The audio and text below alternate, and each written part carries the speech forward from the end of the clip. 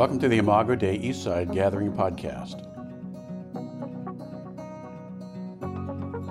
Hello, Imago, and welcome to the wrap-up of our series, We Are the Church. We've been listening to Mike and Rick talk about what it means to be the people of God in this moment. And I think it's important for us to consider that where we are right now, moments are almost never about the moment, are they? How we respond in a moment is usually what leads us to what a particular moment is about. So with that in mind, I want to begin what we're going to talk about today with a story. Sometime in the 19th century, about 5 students were on their way to London. They had some time off from school, and they went to hear the famed preacher Charles Spurgeon preach. So they get to the church and they're waiting for the doors to open. And this gentleman walks out and he asks them if they want a tour. And they're like, sure. So he starts to walk with them and then he says, do you want to see our heating plant? Which is kind of like saying, do you want to see the room where we keep the furnace? And the guys are like really not interested in that because it's July. And it's hot outside, so they don't really want to see it. But they don't want to be rude to the guys, so they go, okay, we'll go. So he takes them down the stairs. He takes them down a long staircase, and he takes them into this basement. When they get into the basement, he quietly opens this door. And to their surprise, the guys actually see 700 people bowed and praying about, asking God to bless the service that was about to happen up in the auditorium. And then the gentleman quietly closes the door and he introduces himself to them. He says, that's our heating room. And I'm Charles Spurgeon. And so when we think about that, when we look at that, and you think about the fact that he's telling these guys that the place that's going to actually heat the place up, the thing that's going to make the biggest difference in the auditorium are those 700 people downstairs in the basement praying. It's important for us to see that in this last episode or session of our series on We Are the Church, I want to talk about prayer. I know you guys you might get sick of hearing me talk about prayer, and I do talk about it a lot, but I do believe as the author of Everything in Prayer says, he says, if you want to see how popular a church is, go to Sunday morning service. If you want to see how popular the pastor is, go to a Sunday evening service. But if you want to see how popular God is, go to the prayer meeting. We're wrapping up this series, and it's important for us to know and to understand, and again, I say it over and over, that prayer is the way we breathe in the spiritual life. Prayer is the way a church breathes. Prayer is the way the church breathes.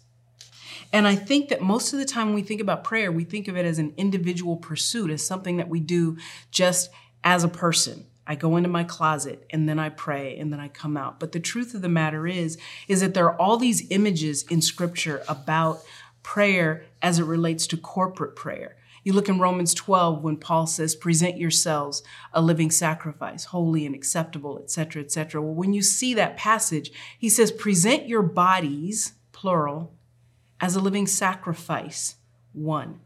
And so the image is that we all are one, presenting ourselves to God as a living sacrifice. In Ephesians, it talks about how he's given some to be pastors and teachers and evangelists for the building up, to help the people for the work of the ministry, but for the building up of the saints, so that we all together are built up into one, so that we are the body of Christ, who is the head. And so the image is actually one of the church acting as one and acting together. And prayer is a large part of that. E.M. Bounds, who is an author and a writer who wrote mostly on prayer, he says the power of the church to truly bless rests on intercession, on asking and receiving heavenly gifts to carry to men. As people and as the church, and as a church, as Imago Dei, we're not just what we are. We are what we are given. What we are given by God, what we are given by God through the Spirit. We're not our talent. We're not those things. And through prayer, what we discover is that we have, as a church, we have a common language. When the disciples asked Jesus to teach them how to pray, the first thing he says is what? Our Father. Thy kingdom come, thy will be done. Give us this day. Forgive us as we forgive others. And so when we think about that, this common language connects us to God, and it's through prayer that we're connected to one another. In John 17, Jesus prays, "My prayer is not for them alone, but I pray also for those who will believe in me through their message, that all of them may be one. Father, just as you and I are one, may they also be one in us, so that the world may know that you have sent me." Our Father, so that they might be one. It's important for us to understand that we have this common language in prayer that binds us together, that brings us together as one. But it's not just that prayer gives us a common language to use, but prayer also gives us our common identity. In Romans 8:15, it says, "The Spirit you have received doesn't make you slaves so that you will live in fear again. Rather, the Spirit you received brought about your adoption to sonship, and by him we cry, Abba, Father." And then in Galatians 4:6, it says, "Because you are his sons, God sent the Spirit of his Son into our hearts, the Spirit who calls out, Abba, Father."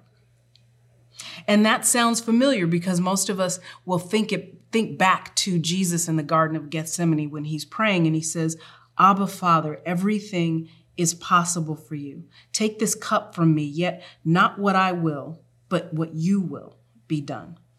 So the phrase Abba, Father literally means Father, our Father. And it's not just looking at, the phrase Abba, Father is not just, you'll hear people say, well, when you say Abba, Father to God, what you're saying to him is Daddy. But it's so much deeper and so much more and so much different than just what I say when I look at God. It really is a declaration of how God sees us. And Paul talks about our adoption as sons and daughters. So what it means when we cry out, when the Spirit within us cries out, Abba, Father, when in prayer we actually take the position to be able to say, Abba, Father, what it actually means is that God looks at us and sees not just sons and daughters, but he sees sons and daughters that he loves the same way he loves his son, Jesus. So when we say Abba, Father in prayer, when we say Abba, Father at all, when the Spirit within us says Abba, Father, it is a declaration of what we have been given as sons and daughters. And so not only do we, as the church, have a common identity, and we also have a common language, but through prayer, we also have a common prophetic voice. When we pray and when we claim God as Father, our Father, and when we say, our Father who art in heaven, it's not just a matter of the relationship of fathers and sons. It is the recognition of God as the authority in our lives. When we hear Jesus say, Abba, Father, in prayer in the Garden of Gethsemane, he says, all things are possible for you, but not my will, but your will. When Jesus teaches us how to pray, when he teaches the disciples how to pray, not my will, thy kingdom come, thy will be done on the earth. So why is this important? It's important because it's through prayer that we receive and then live out our prayers, not just in the world, but our prayers are for the world to actually see that we want God's will to be done in the earth. We're different people with different politics, different families, different upbringings, different backgrounds, different races. We live in different places. We speak different languages. We're different in all of those ways. But what is common to us is prayer. What is common to us is that we have the voice of God in the earth, that in the earth we are saying, God, your will be done. When you look in the Gospels and you see Jesus in what I think is just the bomb diggity, when he's flipping tables in the temple, when he goes in there, because I love that that scene of Jesus going in there. We often read that and Jesus says, my Father's house will be a house of prayer, but you have made it a den of thieves. Well, when we read that, we think, oh, it's a house of prayer versus a den of thieves, because they were in the temple actually selling and marketing things for people to be able to use for sacrifices. Well, the truth of the matter is what they would have heard is not, my Father's house will be a house of prayer, and that was all. They would have heard and understood that Jesus was actually repeating something that was spoken through the prophet Isaiah in Isaiah 56. I don't know if I have time to read all of it, but it's such a good passage. But one of the things that he says in there, he says at the beginning, of course, he talks about in Isaiah 56, he says, keep justice and do righteousness, for my salvation is about to come. And then he goes on to talk about the foreigner and the eunuch and how important it is that they never say that God is not for them, that God has left them, and that they're just a dying tree. Because God says, to the eunuch who keeps my Sabbaths and chooses to please me and hold fast to my covenant, even to them I will give in my house and within my walls a place and a name, better than that of sons and daughters, better than that of people who are born to a person. I will give them an everlasting name, and it shall not be cut off. That's what it means for the Spirit to cry out, Abba, Father. It means that we are better than physical sons and daughters to God, that what we are is we are His. We belong to Him. We are, as Peter says, we are His treasured possession. And so in this passage, when we look at this, when he gets to this passage where he says of the eunuch and of the foreigner, he says those who join themselves to the Lord, he says, even them I will bring to my holy mountain, and I will make them joyful in my house of prayer. He says their burnt offerings and their sacrifices will be accepted on my altar, for my house, here it is, shall be called a house of prayer for all nations. Jesus' problem with the Pharisees in the temple was less about the fact that they were selling than it was about the fact that they were discriminating against people who were out there, who didn't have the money, who couldn't afford it, foreigners. They were actually discriminating against people. And so when God says, my house will be a house of prayer, what he is saying is that when you declare the name of God, when you call God Abba, Father, when you say you are my Father and your will be done, what you are saying, not just in the earth, not just in the world, but to the world, what you're saying to the world is that our God is a God of justice. Our God is a God of peace. Our God is a God who welcomes all nations. It's not an accident that the first church happened where there were people with different races and different backgrounds and different stations in life who all received the Holy Spirit and began to speak, and that there were people who heard them of all different nations and all different kinds, who heard them in their own language because the Holy Spirit fell on each of them and all of them. But through that prayer, through the time that they were spending in prayer and in calling out to God, they became unified and they became one. And we, as the people of God, are called a house. We are the temple of God. We are that house of prayer. We are that house of prayer for all nations. So the question that I have today is, do we look like that house? Because you see, the moments are never about the moments themselves, but rather how we respond in the moment actually leads us to what the moments are about. We are a uniquely prophetic voice in the world. The world is acting like the world is supposed to act. We look at the world and we go, it's a mess. It's horrible. It's terrible. It's been on that trajectory since the garden. But we are the church, and we are called to be a uniquely prophetic voice in the world. We are called to be able to speak to all of those different factions without being owned by any one of them. And when we pray, that gives us our common language. And when we pray knowing that we have a common identity in God. And when we pray, we know that what we are praying is according to the will of God, and that our desire is that His will be done, that the kingdom come to earth. and that it meet us right here in this place. So what does our church look like? What are we doing in our communities? Are we a house of prayer at Imago?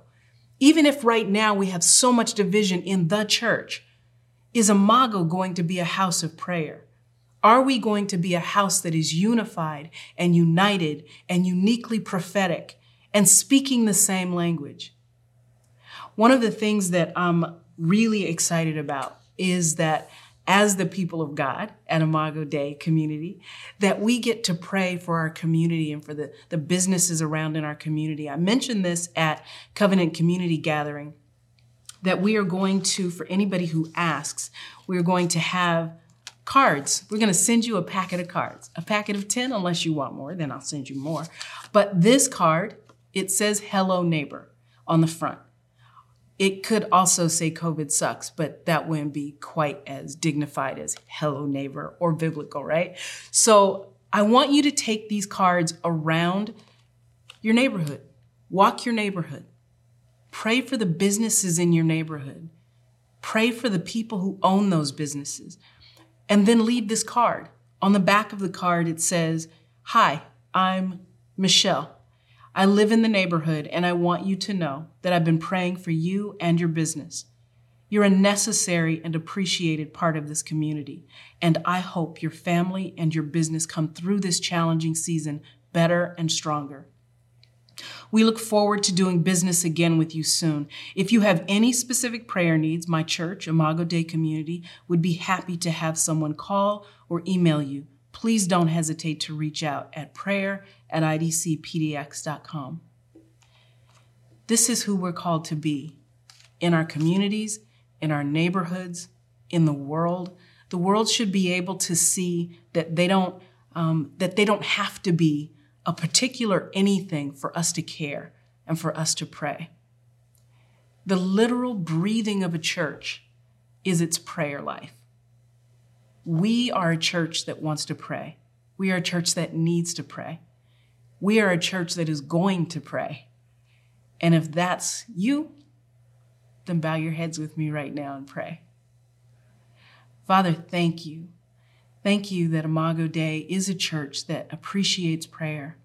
I thank you for every team that has been praying during this COVID outbreak, during this racial unrest in this community, Lord. I thank you for the people who have been praying on teams for Portland as a city, for the United States as a country, for the world, for people across the water, for people across the street. I thank you that we are a church that cares about those things. Father, as we move into taking communion and praying and remembering the sacrifice that you made, Lord, on the cross, help us to remember and be reminded that through prayer, through our breathing, through our coming boldly to your throne to humbly receive your grace, through intercession, through confession, through all of the things that we do in prayer, through lament, through praise, through worship, through all of it, Lord, that we would stay connected to you, that we would stay connected to one another, and that the world would see that we are one, that we are a people who speak a common language, that we are a people who have a common identity in you, and that we are a people who are determined to be a prophetic voice in the world. Father, I pray these things in the name of your Son, Jesus, and I thank you for all that you are to us and do through us. Amen. Amen.